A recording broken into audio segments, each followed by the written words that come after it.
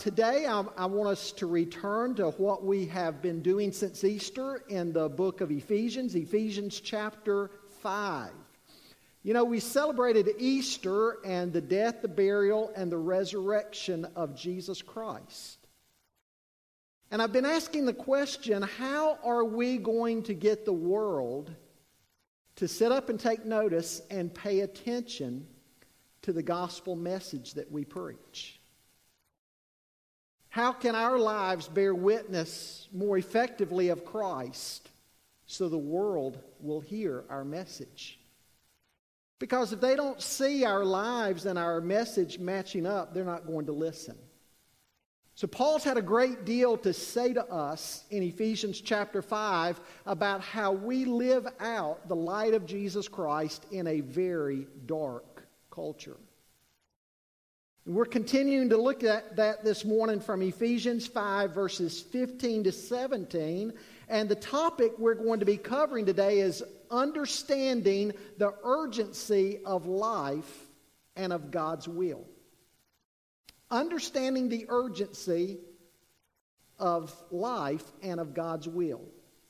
And he's continuing to tell us how we are to be imitators of God as God's dearly beloved children.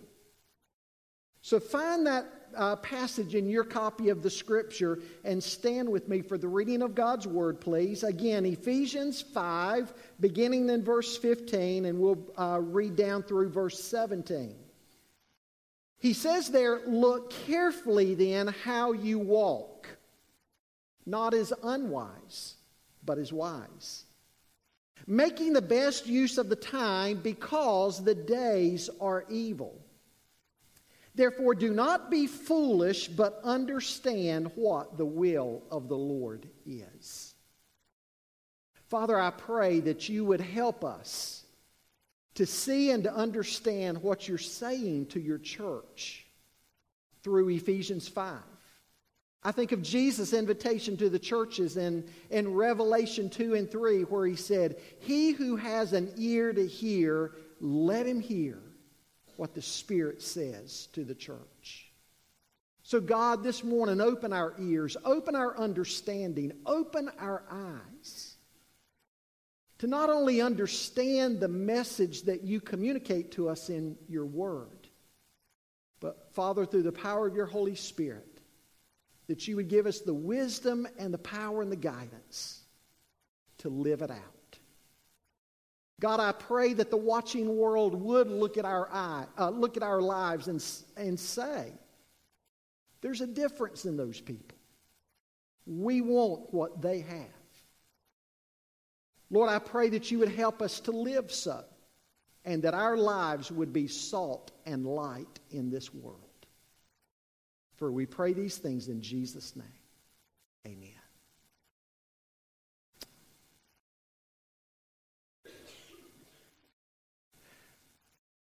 Most of the Psalms are from King David or some other writer. We don't think of Moses writing Psalms, but Moses did. And I want you to listen to what Moses said in Psalm 90. It's actually a prayer of Moses.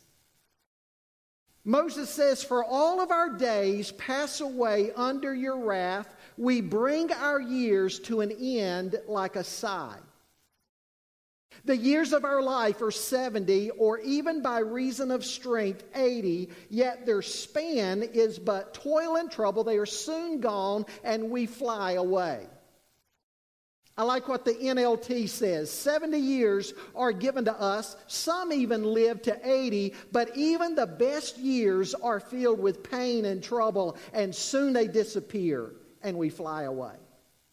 Moses goes on to say in verse 11, "Who considers the power of your anger and your wrath according to the fear of you? So, Lord, teach us to number our days that we may get a heart of wisdom." Again, in the NLT, it says, "Teach us to realize the brevity of life." The brevity of life. Folks, those words certainly say something to us about the importance of every single day of our lives.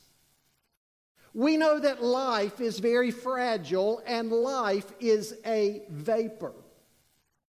I think of these kids standing up here this morning. I remember visiting the hospital when many of them were born, and they were just newborn babes, infants. And here they are this morning standing up here on the stage, and they're leading us in worship.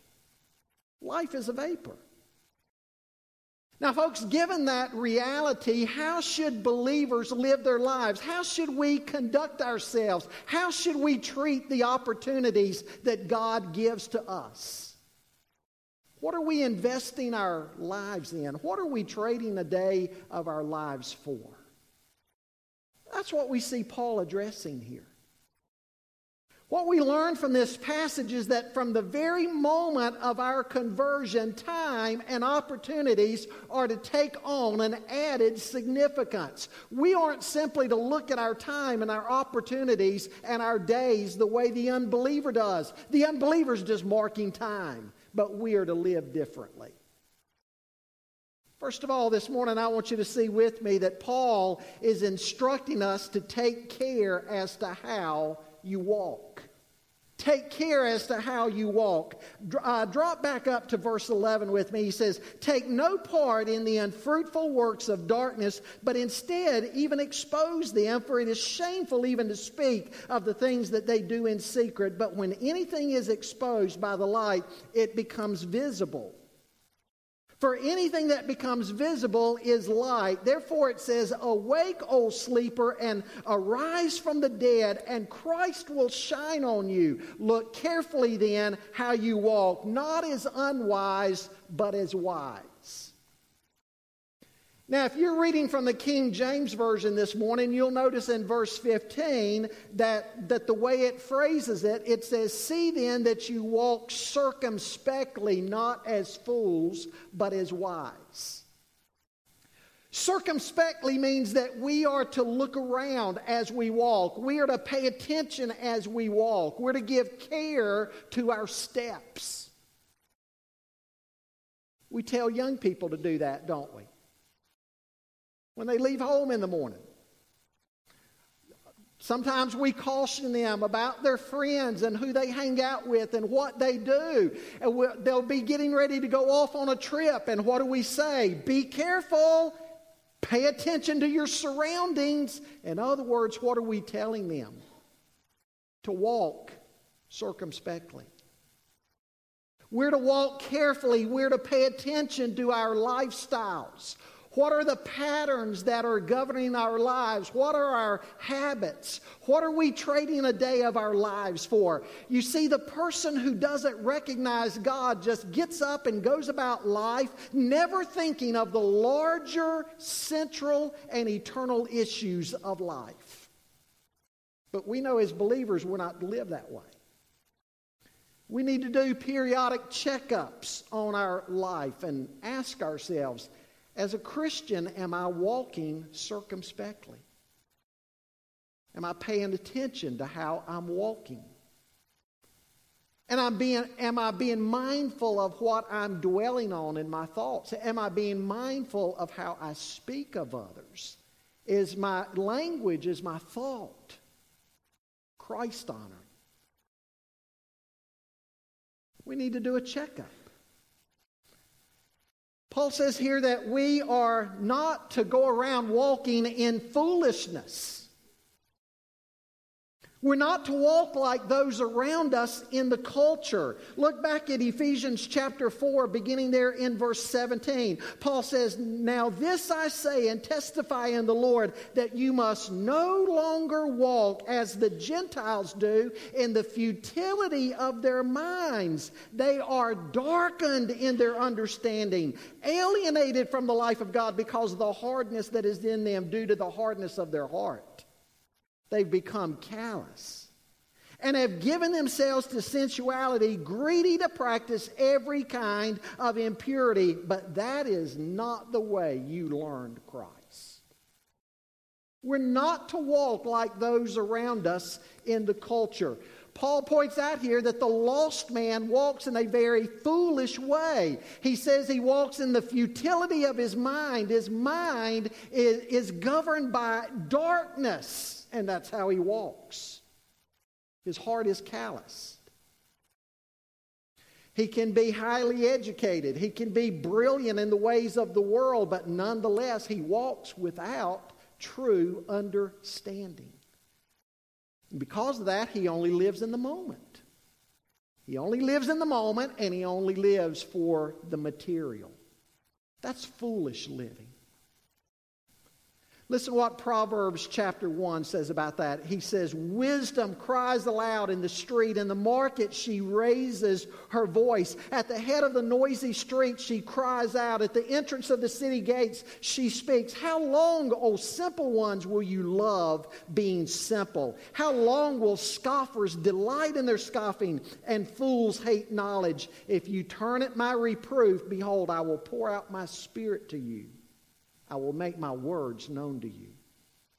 And then in Proverbs 2 he says, my son, if you receive my words and treasure up my commandments with you, making your ear attentive to wisdom and inclining your heart to understanding, yes, if you call out for insight and raise your voice for understanding, if you seek it like silver and search for it as for hidden treasures, then you will understand the fear of the Lord and find the knowledge of God. For the Lord gives wisdom, from his mouth come knowledge and understanding. He stores up sound wisdom for the upright. He's a shield to those who walk in integrity.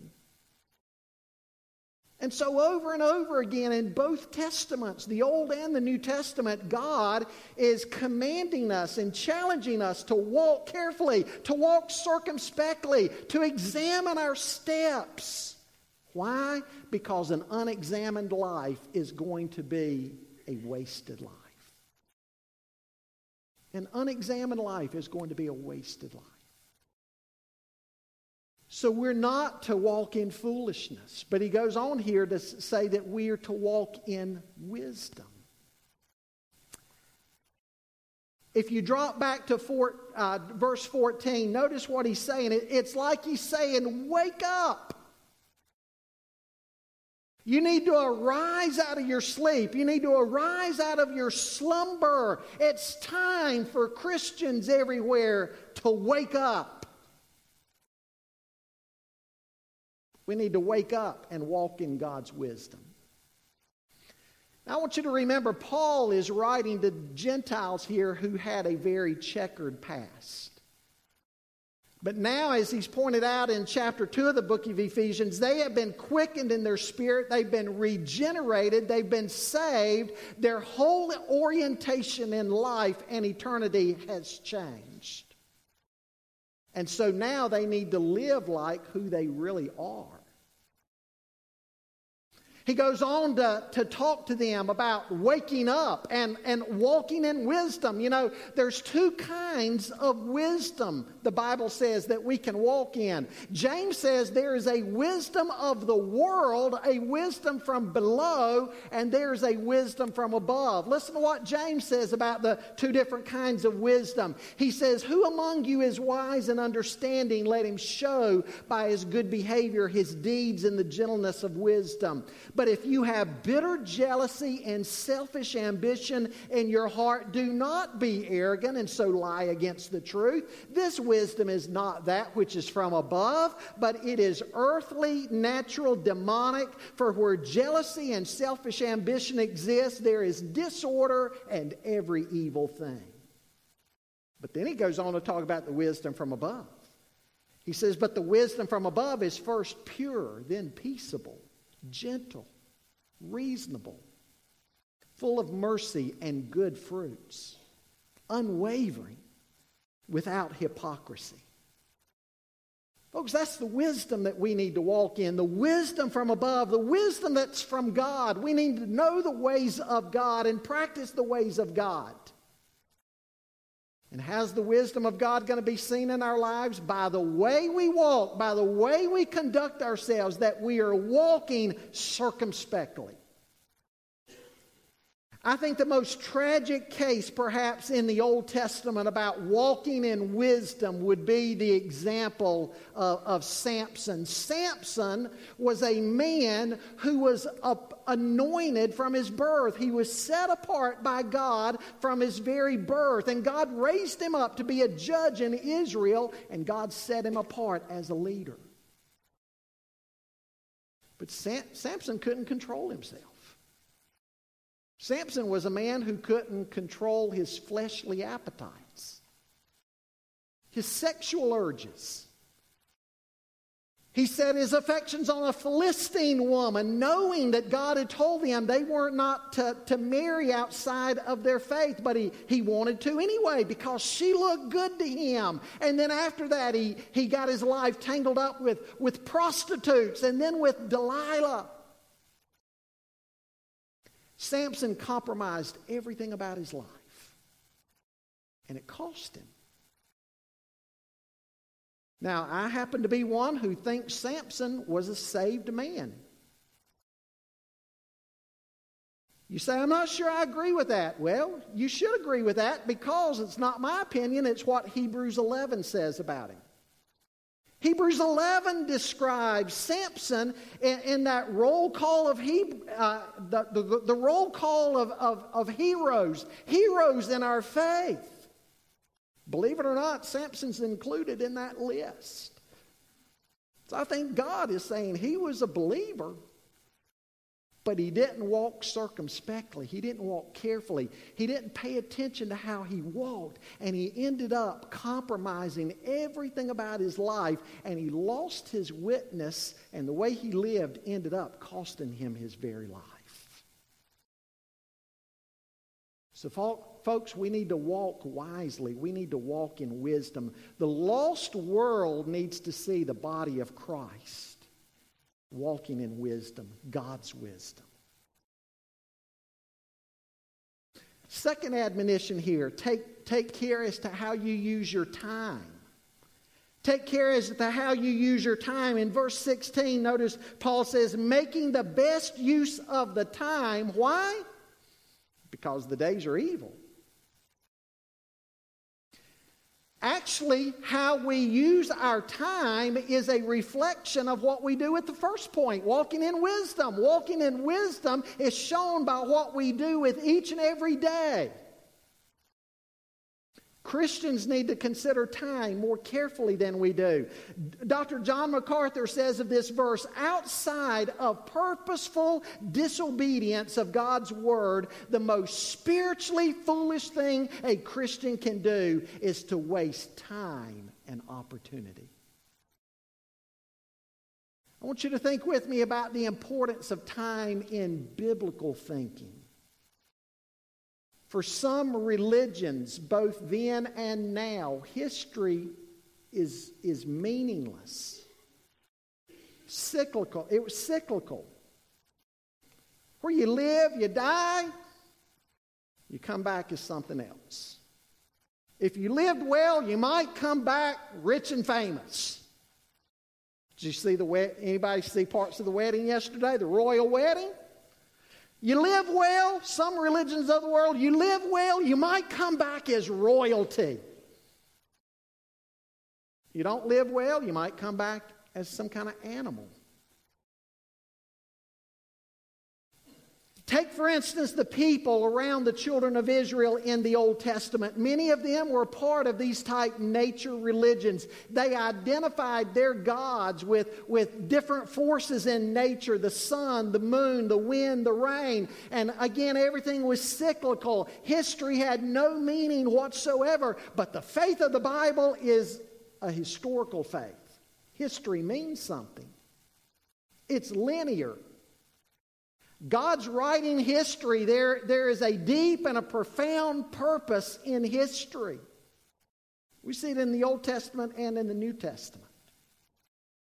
God called Abraham. He made him a promise that would be fulfilled in history. The incarnation of Jesus Christ was the decisive point of God's intervention in history. Galatians 4:4 says, "But when the fullness of time came, God sent forth His Son, born of a woman, born under the law, in order that He might redeem those who were under the law, that we might receive the adoption as sons. Again, history means something. And what are we looking forward to today? We're looking forward to the return of Jesus Christ one day.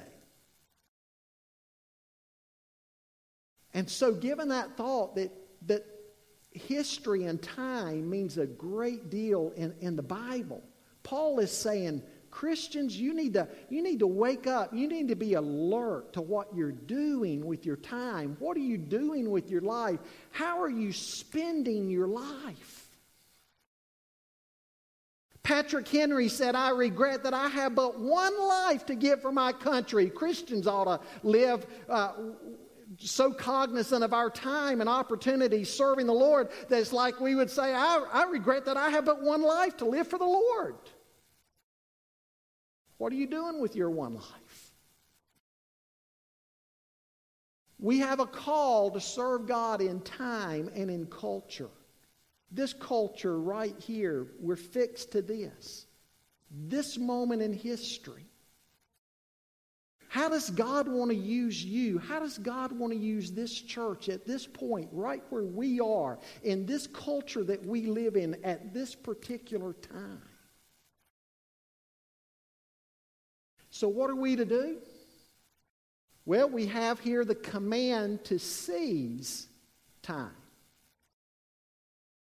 Paul says, redeem the time. Redeem the kairos. That's the word. It's not the word chronos. Chronos is calendar time, like the time on your watch, the time on your calendar. That's not the word he uses here. He uses the word kairos. A special moment of opportunity is what that word means. Jesus said, my appointed time, my kairos is near. Now, what this means is Christians are to view time differently. We're not just marking chronos time. We are practicing kairos moments within our chronos time. Why is this important? Because the Bible says, left to themselves, the days are evil. Think of what he's saying in that phrase. If we just let time on planet Earth tick by and we don't purpose as believers to do something with it, what's the outcome going to be? We're just kind of drift in the direction of the world, aren't we? Sort of like water flows downhill, or electricity picks the least path of resistance. We're just going to go with the flow. You don't have to do anything to just go with the flow. Just do nothing, you'll go with the flow. But you know what? To go in the other direction takes purpose and effort. You have to purpose every single day to seek after the heart and mind of the Lord and to serve God with your time. You got a purpose to do that.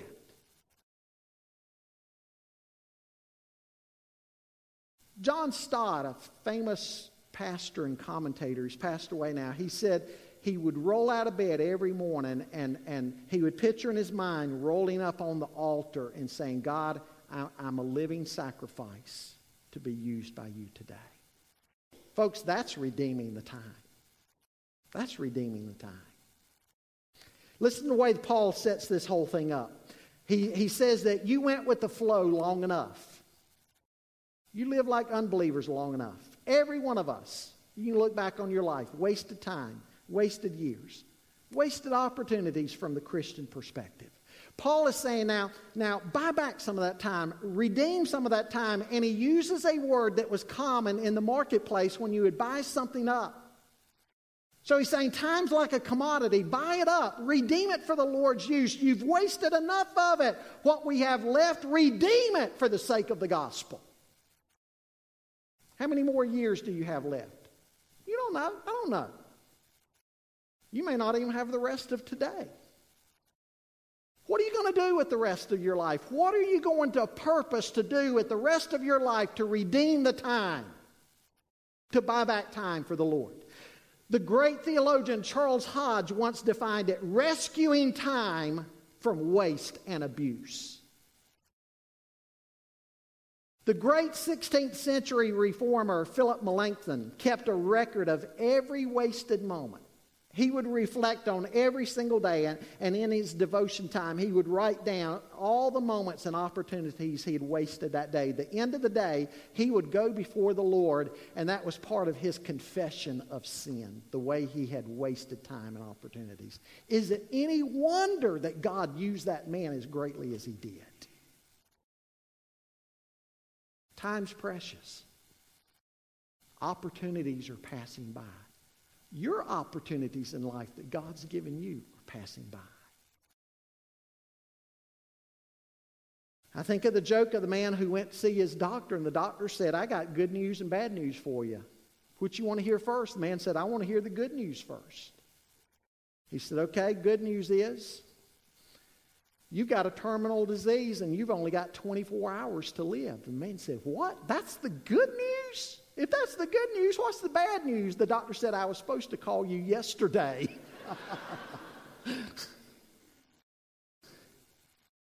Every day is a gift from God. Lamentations 3 verses 22 and 23 says, the Lord's loving kindnesses indeed never cease. His compassions never fail. They are new every morning. Great is thy faithfulness. We're prone to two extremes. We waste away time at one end of the spectrum, procrastination, poor choices, idleness. On the other end of the spectrum, some people drive themselves relentlessly. And they never rest. They never relax. Both of those extremes leave God out. One psychologist surveyed 3,000 people and asked them what they were living for. 94% said they were simply enduring today and trying to make it into tomorrow. That's sad, isn't it? But Paul says we're to redeem the time. How do we do that? Use the prayer principle. Beginning of each day. God, help my eyes to be open and my ears to be open to what you have for me today. God, you may think your day's going in one direction. God may have other plans for your life. Are you open to that? Are you open to God interrupting your plans, taking you in a new direction for the day? How about the people around you that you need to minister to, that they're your mission field? God, help me to see them. Help me to hear them. Help me to be available to share the good news of Christ with them. Prayer principle at the beginning of each day. The priority principle too. What's the best way you can use your time for the Lord? Life would be so simple if everything were just a choice between good and bad, but much of life isn't that simple. It's a choice between the good and the best. Jesus only lived somewhere, remember what I told you on Palm Sunday, the timeline of his life? Probably no New Testament scholar thinks that Jesus was just 33 years of age. They do a timeline based on Herod and when Christ was born, the date of his crucifixion, and the times that Passover fell when it did. Jesus was somewhere between 36 and 39 years of age. And yet, such a young life anyway, when he died on the cross, he was able to say, it is finished. And right before dying on the cross, remember what he said in John chapter 17 in that great high priestly prayer? Jesus said, Father, the things that you've given me to do, I have done. Now, keep in mind, there were many villages that Jesus never visited. There were many people that Jesus didn't see. And yet, Jesus was able to say, Father, what you've given me to do, I've done.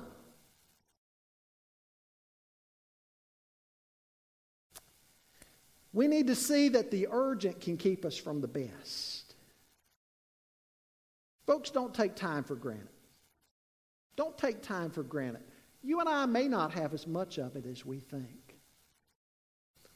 Jesus' parable of the 10 virgins, the 5 foolish virgins thought they had a lot more time than they did. And they didn't have time. They knocked on the door and the host at the door said, "Depart from me. I never knew you." Prayer principle and priority principle. To help you choose what God wants of you today. Redeem the time. Don't just mark time. Don't just leave time and opportunities to accident. Trust God with it. Third thing I want you to see today from verse 17, take care to understand the will of God. He says in verse 17, "Therefore do not be foolish, but understand what the will of the Lord is." The foolish person not only misses opportunities to make wise use of time, he has a more fundamental problem. He does not understand what God's purposes are for mankind. When Paul met the Lord, he asked the 2 most important questions anybody could ever ask. "Lord, who are you?" And secondly, "What do you want me to do?" And he spent the rest of his years fleshing that out. What do you want me to do? What's your will, God? Nothing more critical than that right there. What's your will? Pastors are asked about the will of God in counseling sessions more than any other question. "Pastor, can you help me discern the will of God for my life?" Sat down this week. Very successful 56-year-old gentleman who's already retired, 56 years of age, very well off. And he's saying now, "God, what do you want with me? What am I to do? What's your will for this last chapter of my life?" You know, I tell people the first step in knowing the will of God, understanding the will of God, is to know the Word of God. Saturate yourself in the Word of God. I think about when I first got saved. I started just passionately reading the letters and the epistles, beginning with Romans and going through to the end of the Bible. Now, every part of the Bible is just as inspired as every other part, but what are the letters? What are the epistles? They are God's instructions to believers and to churches and how you are to live now that you're a Christian. So I thought that's a good place to start, to learn how a Christian is supposed to live their life.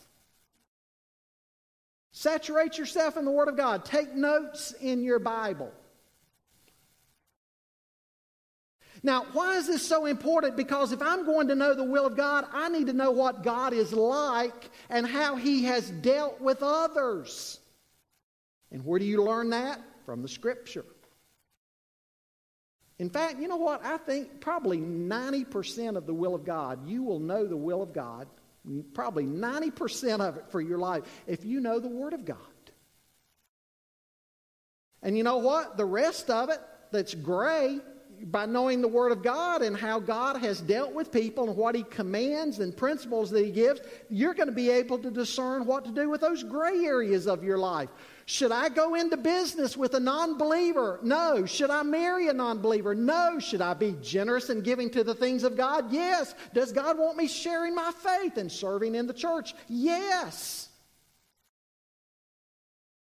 90% of what people come to me and say, "Pastor, what's God's will?" They'll tell me about scenarios they're facing. I'll say, I want you to think about something. We'll sit there and we'll read a couple of passages, and they'll say, "Whoa, that's what I need to do. I didn't realize that was in the Bible. That's my answer, what I need to do." Now, again, I realize not all of it is. Should I buy this house or that house? The Bible's not going to tell you that.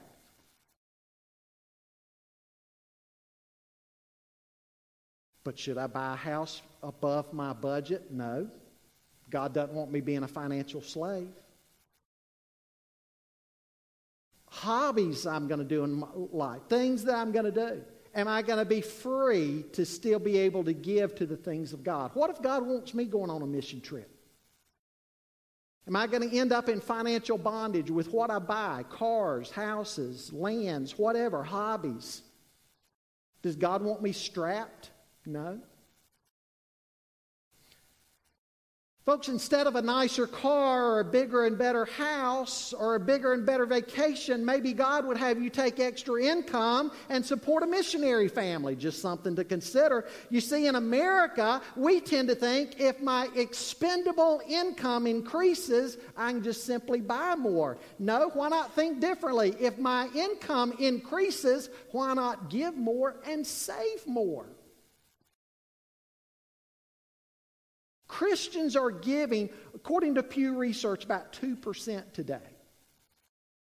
Not a tithe, about 2%. We are giving now several percentage points less than Christians gave during the Great Depression. That's sad, isn't it? I've known men come to me and say, Pastor, I know God's calling me into the ministry, but I can't now. I'm in too much financial bondage. I can't. Does the will of God have things to say about all that? Yes. Yes. As you're praying, examine your heart. Have I been obedient to God? Is there some area of my life that I knew God was telling me to do something and I haven't obeyed Him in that? If I haven't obeyed God in the obvious things He's commanded in His Word, if I haven't obeyed Him in what He's already told me to do, why do I think God's going to give me further instruction? God might be saying to me, go back and do what I told you to do earlier. Then once you've taken care of that, then I'll reveal more to you.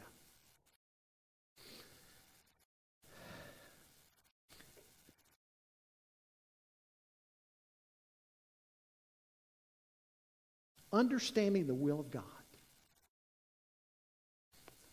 Walking in God's wisdom.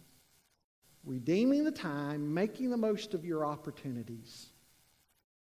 Understanding the will of the Lord. And notice the contrast that he makes. Anything other than understanding the will of the Lord is what? Living foolishly. Makes sense, doesn't it? If He's the sovereign God of the universe, if I don't know His will and do His will, then I'm living pretty foolishly. What's it going to look like to a watching world when they see us? Walking in God's wisdom, living with passion and purpose about our time and opportunities, seeking above all to know God's will in our life and do His will. You know what? When they see us living that way, again, maybe they'll be more apt to believe the message that we taught to them about. But if they see people living just like they're living, they're going to say, I'm doing that already. Why do I need what you say you have? You don't appear to have anything different than me. I want to invite you to bow your heads with me this morning. If you need to make some decisions this morning about how you're walking, the altar's open for prayer. You may want to bring somebody forward with you. Maybe your mate. Maybe there's some issues you're praying about. And together, the two of you need to reach a point of surrender. God, regardless of what we want, your will be done. See, according to James 1, if you have your plan in your back pocket and you're saying, God, show me your way, and then I'm going to take it out and weigh it against my plan. I might go your way, I might go my way. God's not going to show you His way. James says you're a double-minded man, unstable. But maybe you need to come to the altar and say, God, I surrender whatever you want. Maybe you're guilty of just sort of treading water through each day and not really paying attention to your time, not paying attention to your relationships. Say, God, change my heart. Change my thinking. Help me to live wisely. Whatever time I have left, help me to redeem the time. Lord, speak to your people. Touch our hearts about these issues we've been studying about in Ephesians 5, about walking in love and walking in purity and holiness, waking up to these times that we live in and being different. God, challenge us, convict us, change us, that we indeed might be a people on mission for you in this world. It's in Christ's name that we pray.